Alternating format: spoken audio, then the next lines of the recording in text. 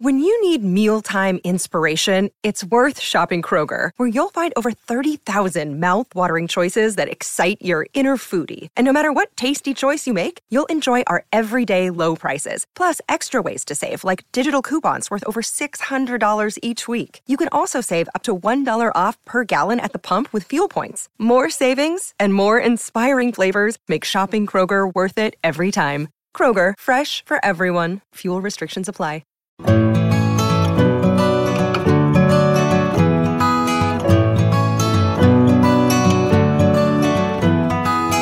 Welcome to the Flying Solo podcast, a show for those going it alone in business. If you're working solo or have dreams of starting up, you'll find support, inspiration and advice at Australia's largest and liveliest small business community. Find us at flyingsolo.com.au or join us on Facebook. Here's your host, Robert Gerrish. Hello all and welcome to another Flying Solo podcast. If you've yet to check out our new premium membership offering, please do. We've added a swathe of new benefits to help your business stand out and to help you stay at the top of your game. As part of membership, you get a coaching session with little old me, entry to a new private discussion group, access to our library of over 80 how-to videos, deals and discounts, and much, much more, all for just $99. Head to our join page to find out more. Now, my guest today is Christy Whitehill, the founder of Tech Ready Women, an organisation that helps women succeed in the world of tech. She's also the CEO of Hatchling Lab, an innovation and tech partner to startups and corporates, and co-founder of Poppy Renegade, a movement to empower women to stand tall. Last year, Christy was nominated as one of the top 50 Australian women in tech by Startup Daily. Gosh, impressive stuff. Now, we're going to take a look at what makes for a successful startup and, importantly, what are people often getting wrong. Hello and welcome, Christy. Hello, how are you? Oh, look, Thanks for having me. It's a pleasure. And look, you're a very busy woman, and you've also just been telling me you have a 1-year-old son. So, yeah, gosh, very busy at the moment. Yeah, very busy. A little bit crazy too, I think. Okay, but enjoying yourself, I'm guessing. Enjoying it, yeah, I'm loving it. Okay, so how are you going? Sort of, being a new mother. That's quite a transition in life. How are you going with that little bit of extra juggle in amongst all your work? Yeah, I think I went into motherhood thinking, I've been an entrepreneur for 7 or 8 years now. So I guess I felt like it was just going to be another, task that I had to add. And I definitely does add so much more to your day, and it adds so much more to your life, I think, in general, because, there's such an it just gives you a whole new purpose, really. And, it's a juggle, but, you can't do it alone. I have an amazing husband and, help as well, because I'm running a business, but it's just been amazing. Yeah, okay. Well, it'll be interesting to maybe catch up with you in a couple of years and say, okay, so, startup business versus startup human. I know. Which do you want more of? Anyway, look, to get us started, clearly you have a strong focus in supporting women in your work, and you have done, as you say, for sort of 7 years or so. Yeah. I wanted just to get us started, and I'm happy that we sort of move around and don't worry whether we're talking about men or women, but to get us started, are women startups very different to their male counterparts, do you think? I don't think they're different. I think, from what we're seeing at Tech Ready Women, that the interests in the kind of industries and the products that they want to build, may be different, or the focus may be different. And I think that's because, women bring a whole new thinking to building businesses and solving problems. So I don't think it's in the way it's run. I think it's more so in the way, they go about solving the problems in their business. Yeah, okay. So I'm just going to push that a bit further then. So what would be an example of that, do you think? Where do you sort of observe a woman taking an action and go, okay, well that's done brilliantly, and only us sisters could do that? What sort of thing do you see?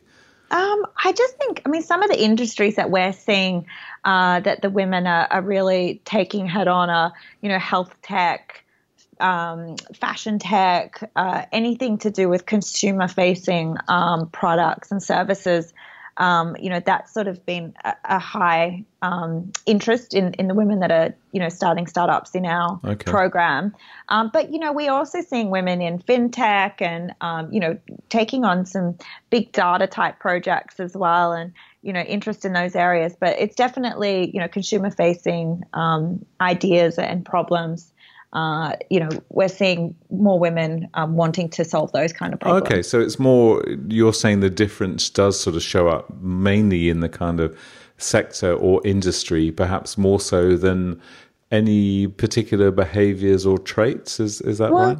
Yeah, because I think, when you've got services and industries that, the buyer is female, I think women understand the problem and might understand the customer.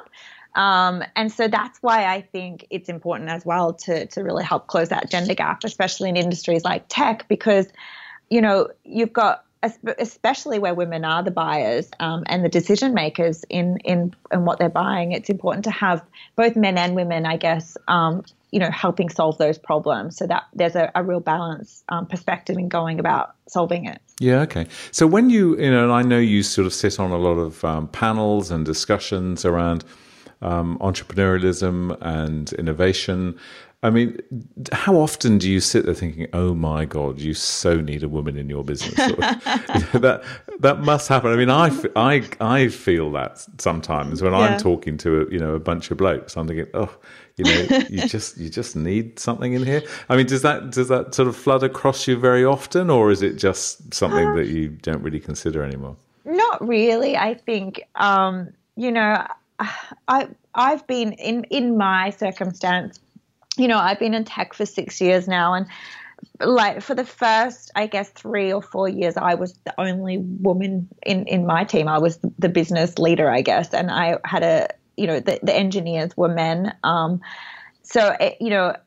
I think I have a strong voice in terms of what I do. So I never felt that from my own personal experience because I've always been leading the way in that sense. But, in terms of like, I don't think so. I think that it's definitely needed in some areas, but I think it's more so industry specific in solving problems. There's so many more problems to solve out there, and technology is still only just coming into some of these industries and really helping transform the way things are done. And it's just great. I mean, I think it's great to have both male and female perspectives, but, there's just some areas where men might be, they understand the problem or the customer, and then the same goes for the woman in different areas. So, okay.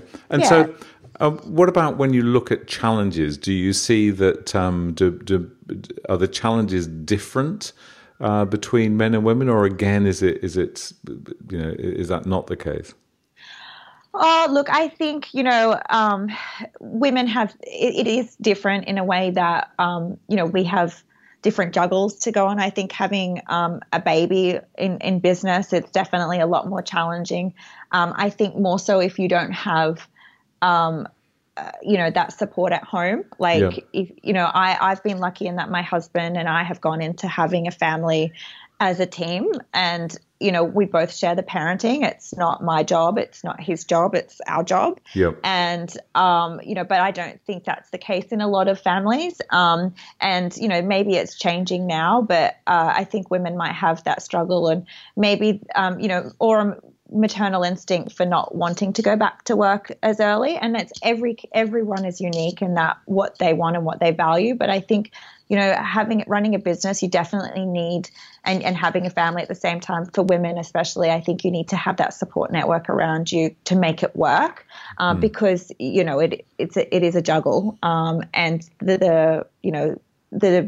I personally, I went back to work after 2 weeks, right. So having a baby, but I work from home. I set things up, and that was the beauty of having my own business. Was I set up my home office for the first 3 months, so I could be at home and just work part time and have the team at the office and not have to be in the office all the time and just be there for meetings and just dial in. But I set those rules, I guess, and I think.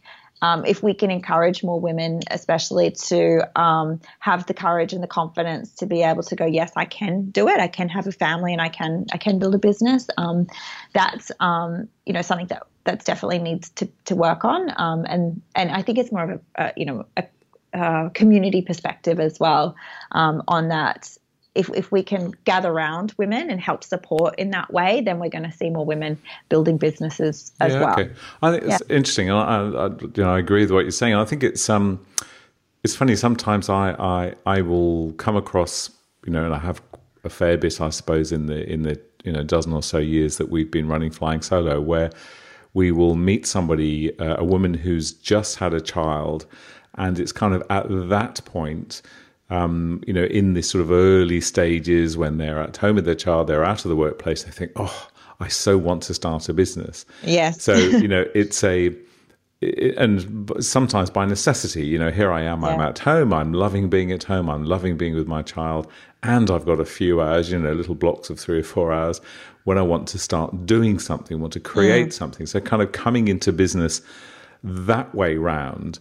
Yeah. Whereas in your case, you've had sort of 6 or 7 years of running a business and understanding and working out, presumably over that time, the disciplines of running your work and using your time and staying focused and knowing what times you work at your best and all of those kind of things. Yeah. And then you kind of put a child into the mix. And so you've gone back to work 2 weeks later, probably by the sounds of it, because, you have a clear understanding of how you want to run your work and how to compartmentalize. That sounds a bit unsort of sympathetic to a young child, but, to put things into boxes and time so that you can concentrate. So I wonder whether it's a little, I'm going to use the word easier, but that might not be the right word. But, the fact that you've got the structure and then you've brought a child into that structure, as opposed to having a child and then building a business around that. That's where I think it can get a little bit clumsy and a bit messy. Definitely. And that's the thing. We're seeing probably about 60% of the women who are doing the Tech Ready Women program are actually women that are mums themselves and have been on maternity leave and now have had the time to think about some of the problems that they want to solve in the world, or and come up with ideas.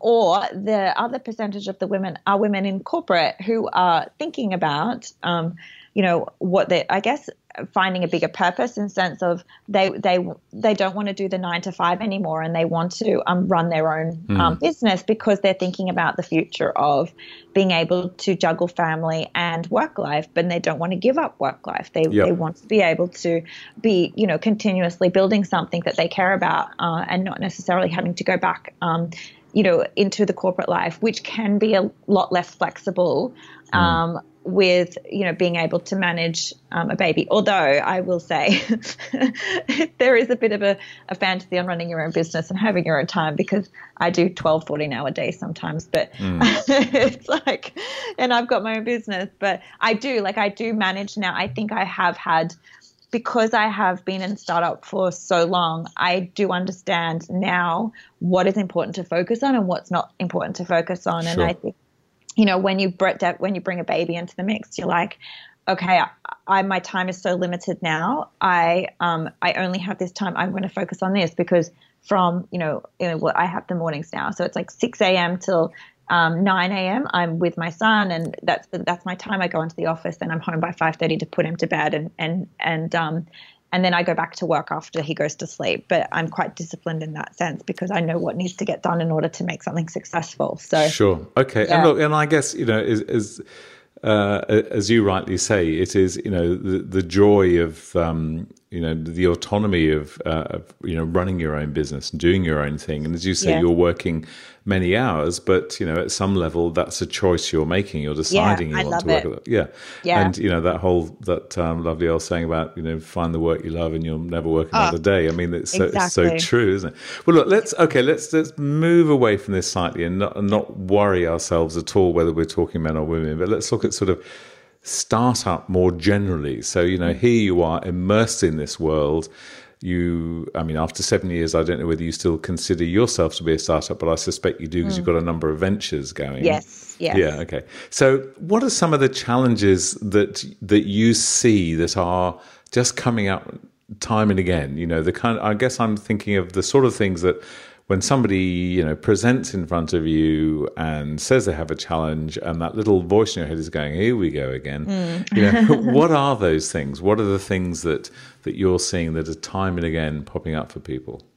Well, I think the common thing is for entrepreneurs who might be in those early stages, or they're first-time entrepreneurs, I feel like validation is probably the most important thing, and the thing that I hear people not doing, and that they're not talking to their customers. Okay. A lot of people, even people with existing businesses who might have new products or services that they want to implement, I hear this as well. Like they're not talking to their customers and really validating their idea or the product or service, and going forward and usually wasting time and money doing it. Okay. So just let me stop you there. So when you're talking about validating the idea, you mean proving that somebody actually wants what you're selling? Wants it. Exactly. Yeah. Okay. And that's just so common. I think especially entrepreneurs, visionaries, they're usually the creative, and they get married to ideas. But that's when,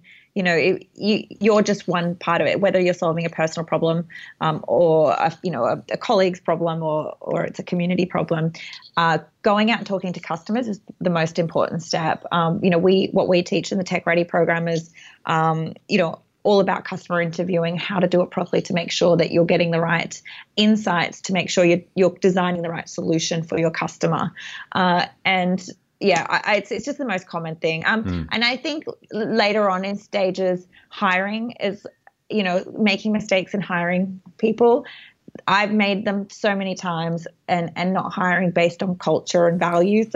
That's been my biggest mistake, and it's cost me the most amount of money too. Okay, I'm going to come back to that one in a moment. Now, I'd just like to go drill in a bit further with this issue of talking to your customers, and it doesn't surprise me that that's the first one you say, and I think that there's there's research that bears that out, that shows that this is the problem. This is the thing. We charge into our new ideas, full of passion and excitement, but we don't talk to our customers enough. Now, what do you why is that? We see it so often. What's going on in the mind of an entrepreneur that they are charging ahead without doing enough of that? What do you think's driving it? I think you just get wrapped up in the solution and the possibilities. We're naturally wired to think about, the solution and the idea and get wrapped up on all of that. But, it's going back to the problem rather than focusing on the idea and the solution is the most important part, and really drilling into what the pain points are of the customer, can really help you actually design a better solution that's more suited for a bigger market as well. And, everyone will always think, oh my God, this is the best idea. I need this idea. But how many more people need that idea as well? Tell me, that's what's going to make a viable business. What's your own experience of this? I mean, it's, you're 7 years, that's a reasonable amount of time. Yeah. So have you experienced firsthand that's exactly that, where you've kind of charged in? Yes. Yeah. Oh, yeah, definitely. So my first idea for a tech startup was in 2011 or 2011. And it was a dating website called Fancy My Friend. And it was an idea my friend and I had come up with over a glass of wine, and she was single at the time, but I wasn't. And we decided, this is a great idea. We should create something friends recommending their single friends. I think, Facebook was just becoming big, and, everyone was starting to use it. So we thought we were quite innovative creating this product. We went straight into solution mode, hired a developer in India. Big mistake, because that just was disastrous. Wasted $15,000 there. Then we still hadn't validated, but all of our friends and family said it was a great idea, so it must be a great idea. Right. And then hired an agency to build out this platform. $60,000 later, ended up no one used it. It just didn't work. We hadn't validated it. And I didn't even know how to validate something back then. And, that was an expensive mistake. But, even then I did, after that I've built now 30 apps and websites. So being involved in the terms of startups, my company develops software for corporates as well. But, back then it was just like, straight into solution mode, straight into this idea is great. Didn't really talk to people who were the target customer. And I mean, we were asking questions like, if this was the solution, would you think it's a great idea? And, when you ask questions like that, it's a leading question. Sure. And when you ask people don't want to say, oh, no, that's a shit idea. Yeah, and particularly when you're often talking to friends and family. Exactly. Over a glass of wine as well. Exactly. So definitely I've made those kind of mistakes. Where would Christy Whitehill be now if you hadn't have had that failure, do you think? I don't know, actually. I look back at my whole journey and I realized I'm so living on purpose now because I have a high value. Like I connect the dots. I have a high value on learning and personal development. That's been something I've really focused on for the past 10 to 15 years. And I believe investing in your personal mindset and your personal growth and your professional development is so important. I didn't go to university. And when I look back at like everything I've done and creating my first tech product to now helping women do the same, like it's all connected. And I think my underlying purpose is definitely around helping people really achieve their full potential.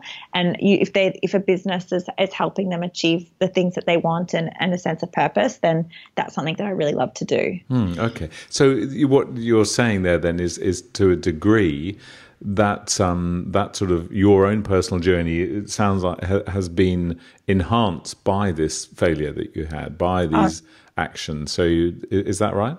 Definitely. Yeah, I mean, I think the biggest opportunities come out of your biggest challenges, really. So, yeah. But I guess we don't want everyone to fail as a process of finding success. Not as expensively as I did. No, and that's what I'm trying to help women not do, is not waste the time and money doing the things that I was doing. We teach frameworks now that can help them rapidly validate their ideas, teach them how to prototype, hire developers. All the things that I wish I had done when I started, and for a fraction of the cost as well. Yeah, well, look, let's, and I know we've got the next sort of challenge to go on to, but just again on this sort of notion of validation, and I like the language that you're using for that whole, because it's just. We kind of dilute it sometimes by perhaps not giving it enough of a name, not sort of nailing it closely enough. Because too often, I still meet people in a startup mode, and I'm saying, have you spoken to prospective customers? Do people want this? Oh, yes, I've done that. Yeah. And it's just too easy to think you've done it. But obviously, from what you've developed, by the sounds of it, through your businesses, is much more of a real sort of validation process. Definitely. We go a lot more in depth, and we really play devil's advocate too, and really keep people accountable to actually going in and doing the work and doing the research and doing the validation process. So, yeah. So just to perhaps slightly unreasonably just kind of put you on the spot here with your past that past business. So you spent, my maths on, $75,000 building a platform and spending it on a developer. So if you had that budget of $75,000 now and an idea, roughly what should we be investing in validation? I mean, I think it's more so in the time, and it's every product and service is different and requires different, resources and time, I guess, as well. Like, I think if you're developing a tech product, and as an example, it's an app that helps, it just really depends, because every MVP, every minimum viable product you build to test and validate can be different. You can build a landing page and get 100 to 2,000 leads to it, and that might be enough to validate your idea. Got you. Okay. You could build, and you might have a more comprehensive product that needs an app built because you have competitors in the market that are similar, and that might cost $50,000. But you still need to do the customer interviewing phase, which you can learn how to do and then do it yourself. So, that's what we teach. We teach the women how to validate, how to analyze, how to define a business model. We give them all the tools and resources so that even post the program, you've got to continuously be doing this process throughout the life of your startup and your business. And you're continuously talking to customers in that way. And every process, like especially when developing a tech product, every step requires a validation. It's you've got your initial part, which is the problem solution fit, which is this understanding if you've got a real problem to solve and there's a market big enough to solve it, and to go into designing a solution for it. Then there's might be a landing page. Let's drive some leads there, validate that. Then it's like, okay, well, we've got a product. Let's have a prototype and put a prototype in their hands, which might be a paper prototype, which you can do yourself. And test whether the features that you're going to build, the first version, are actually what is going to be solving their problem. Then it's like the next phase, I'm going to hire a UX designer, we'll do a prototype there. Then we're going to hire a developer and let's prototype that. So it's a phased approach. And, Gotcha. And we go very agile. We teach very agile approach, really. So that way there's no wastage in building something. I think a lot of entrepreneurs, especially building a tech product for the first time or even the second or third time, will go out and hire an agency or a developer and go, this is the solution I want, build it, rather than really taking the step-by-step process of developing the core features first that will be solving that problem and validate that. Because it's a lot less expensive to throw away 2 or 3 features built rather than 10 to 15 thing. The whole thing. Yeah, look, I think that's a great way of looking at it. And it's I think it's as unrealistic to sort of imagine that we're going to create a business and one day go, that's done. That's done. Any more than bringing a child into the world. Exactly. Any more than you say, okay, well, I did that.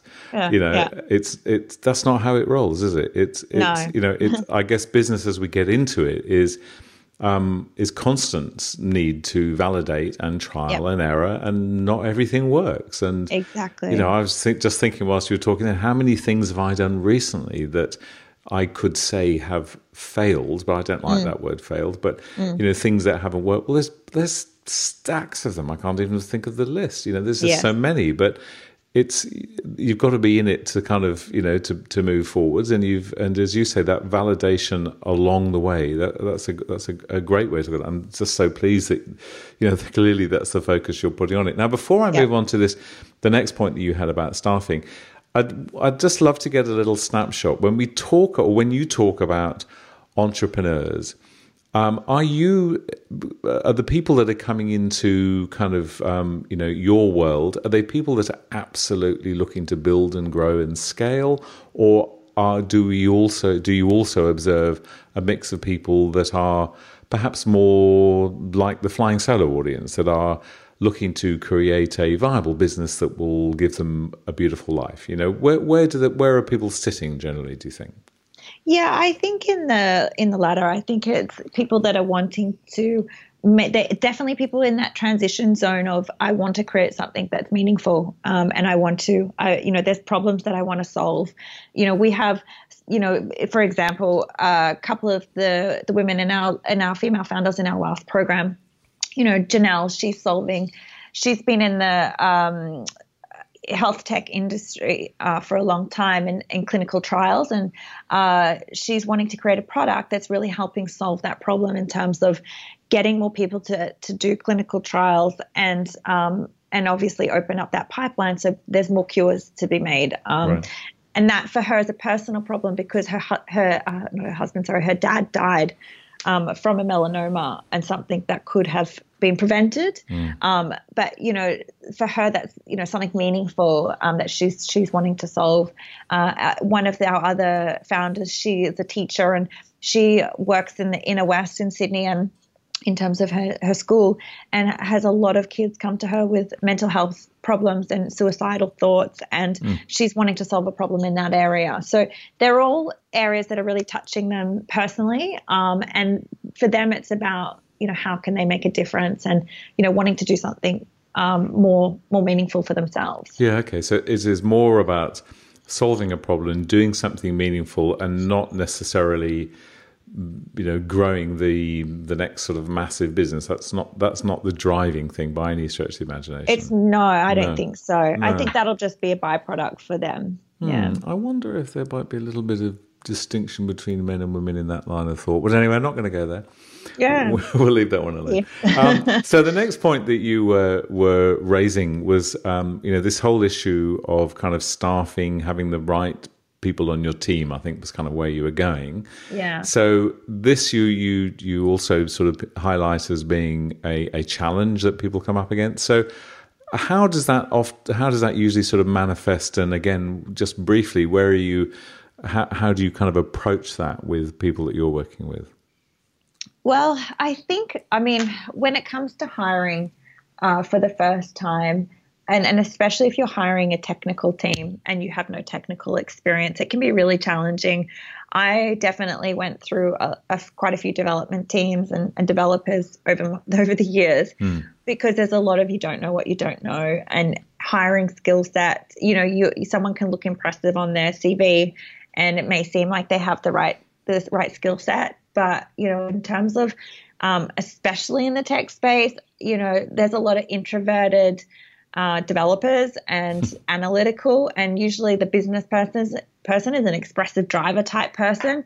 So you can find a lot of challenges in that sense. So hiring people on the same values, that's something that I've found has been probably the most I've had the most success in, not just the skill set. But it is important, though, that you need to educate. If you're hiring a developer for the first time, you should be educating yourself on the platform that you need to be building on and hiring people around that area of expertise. But don't settle for just anybody. I think it's important to find the right people before you lock in. Okay. So, and again, I love what you're saying there. And I think, that the point that you made there as well is that there should be kind of onus on us as the individuals to have a good understanding, even though we might we don't necessarily all want to be coders or working having intimate knowledge on every single piece of software, but we need to know enough to know whether it's the right piece of software and whether it's the right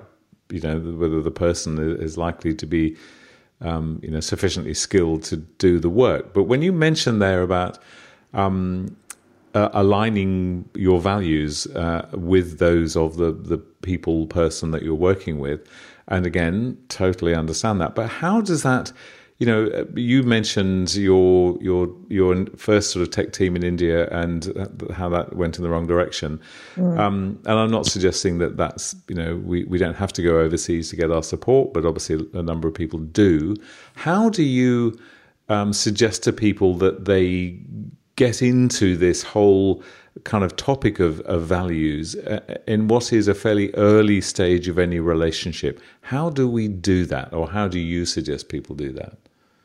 Well, firstly, I don't recommend anybody go offshore if they haven't hired a tech team before or built a tech product, because it's just like that's a whole new culture thing as well to add in there. So I definitely recommend not doing that. But if you are hiring people on the ground here in Sydney, in Australia, or I think it's really important to really having that face-to-face contact, especially building a tech product, is really important. And so if you can find people on the ground, whether it's through tapping into networks, so, you might be building a fintech product or health tech. There are lots of meetup groups as well that you can connect in with. And the community is actually quite helpful. And I found, finding people and recruiting people through word of mouth is probably the best. Through your own networks. And if you don't have those networks, going to those meetups and meeting people. Yeah, okay. Well, again, just all I'm doing is congratulating you on everything you say at the moment. But, that it's word of mouth is still so strong, isn't it? And so important. Yeah. And so, okay, so you're not... what I'm hearing you're sort of saying there is when you're meeting people face to face, then you're kind of looking for kind of value alignment. You're not necessarily sitting there with a checklist going, okay, what are the 5 things that you value? It's not that sort of thing. But it's obviously what you're saying is you've really got to have your radar attuned. Yes. But it's so interesting, isn't it? Because you meet people who have got let's say a requirement, they just need somebody to develop this product for them or this service or whatever it is. And unfortunately, what often happens is they're just so it's desperate. It's like, who can I afford? Who's going to listen to me? Yeah. And then on that basis, yes, this person's listening to me. Yes, I can afford them. Right, let's sign them up. We don't do enough of that other stuff, do we? Oh, no. And this is where I've made my biggest mistakes and I've had the most headache in my business. I had a year there where I'd hired the wrong CTO. It was a pain. It was like the biggest year of frustration and pain, because even though he had all the right skill sets, the values match wasn't there. I had a high value on customer service and he didn't. And he was customer facing, and it was the biggest mistake. And so again, I think even though they're a diamond in the rough, I think finding technical people who are very good communicators, that's something that I would recommend looking for in this industry. Although they are tough to find, because like I said, it's, they have a certain skill set. They're usually quite analytical people. You're quite expressive, but they're like, I've got an amazing CTO now and business partner. But, it's taken me 6 years to find him. Yeah, and look, it's like a life partner, isn't it? Exactly. And you end up probably spending more time with your CTO than your husband, which Exactly. we won't go there, but it does happen. Exactly. But I think again, the point there is when we're using word of mouth, I think it's so important that we are able to articulate, this is the kind of person I'm looking for. The kind of person I'm looking for is someone who can speak to customers and listen and, all of those things. Yep. This is the kind of language we can use. But often, again, I see people saying, do you know someone who can build me a website? It's like, well, there's a 15-year-old in the house opposite who'll do that, Yeah. But it's just not giving enough thought, is it, to exactly who is the person? Yeah. Who's that? Because you're going to spend a lot of time with some of these people. Exactly. and a lot of money. Yeah. Okay, I'm going to move us on to a different area. So we've talked there particularly about, talking to your customers and validation, having the right kind of support people around you. And I realize, I can tell that we could be speaking for hours. But what have you got one kind of third point? And then I'm just going to chuck another couple of sort of closing questions out to you. So what's the other kind of biggest challenge that you see, or biggest mistake perhaps that people are making?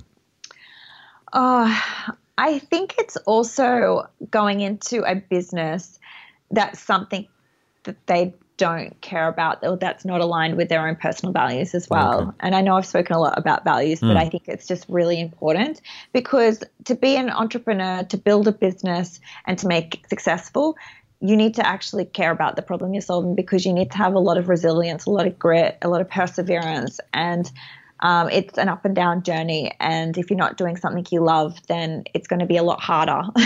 And we talked about it before, but doing something you love means that you're not really working day. So it's really important. And I think I come across people who don't are trying to come up with an idea because it sounds like a great market opportunity, but it's not really something that they would push through on. So I think that would probably be my third point. Yeah, and again, I think that's such a good point in it. Doing something that you care about, and it's, again, I've spoken to people and I say, what is it you're really looking for? Why are you starting a business? Oh, I'm starting a business because I want to make lots of money. It's like, okay, right. Well, that's fine. Let's just pull back a bit from that. But finding something with meaning, and I guess the thing with that as well is that, one of the hardest questions I find to be able to answer is when somebody says, I don't know what to do. Can you give me some ideas? And it's a really hard thing, but all you can really say, and I think the right thing to sort of say to those people is, well, as you've just said, what do you care about? Exactly. What do you want to change in the world? What do you want to change in your life? What do you want to change in the life of other people that you love? If you look at, start from that place, it can be a great place to go. Okay. Now, I've got a good sense. I've got one question which I'm not even going to ask you because you kind of answered it. I can see, I was going to ask you what really drives you. Well, I can see that it is doing something that's meaningful and, doing something that you care about. Perhaps a final question to you is, when we look, we've talked a fair bit, and rightly so, because of the nature of your focus about women in business, women in tech. Who do you look up to? I know we've got, a couple of, I think of Melanie Perkins from Canva, or Cyan Taid at Embarto, a couple of really, really skilled, lovely women doing such great work in Australia. Who else? Who do you look up to? Who do you go? Who's your sort of guiding light? I have a few. I think that the two women you just mentioned that are fantastic. I think people that inspire me, I think because I have such a high value on personal development, so I'm very drawn towards people that talk, I guess teaching teaching and helping people with their purpose and passion. Okay. Like that's something that's really important to me. And I know these are big people, but it's like people like Oprah and, Arianna Huffington with Thrive, and Richard Branson. He's like amazing. I love his brand. I guess I read podcasts read books and listen to podcasts around that sort of stuff as well. So I don't know. I sort of go. You take it from various places. Because I think it just changes. Anyone inspires me with, as long as they're living their life and purpose and passion. Yeah, and that's a great way to end, because I think and that surely is what drives a lot of entrepreneurs is kind of cherry picking things that inspire and drive us, and I think that's a great response. Okay, look, thank you so much. Where can we find out anyone that would like to follow Christy Whitehill? And I'm sure a number of people would. Where's the best place to go? Where should we head to? Yeah, well, you could first off go to our website, which is techreadywomen.com, if you want to find out more about the Tech Ready program and our workshops and events. Love you to join our community. We're also on Facebook, Tech Ready Women, and also on Twitter, which is Tech Ready AU as well. Okay, and men that would just like to know a little bit more about the sort of wisdom that you impart, we can go to the same place, can't we? Yes, go to the same place. Yeah, for sure. Okay. All right. Well, look, Christy, thank you so much for spending your time with the Flying Solo community. It's been great to talk with you. Yes, thank you for having me. Thank you. And look, before I go, don't forget that when it comes to creating a truly lovable business, we get you at Flying Solo. Premium membership has all the tips and tools you'll need for just $99. Head to our join page to learn more. And that's where we'll leave this show from Flying Solo and your host, Robert Gerrish. We'd love to receive feedback, even a brief review for those listening via iTunes. If you're planning to start a business or rejuvenate the one you're in, check out our bestseller, Flying Solo, How to Go It Alone in Business. It includes everything we know about working on your own. And of course, we invite you to dive into the resources and supportive community at flyingsolo.com.au.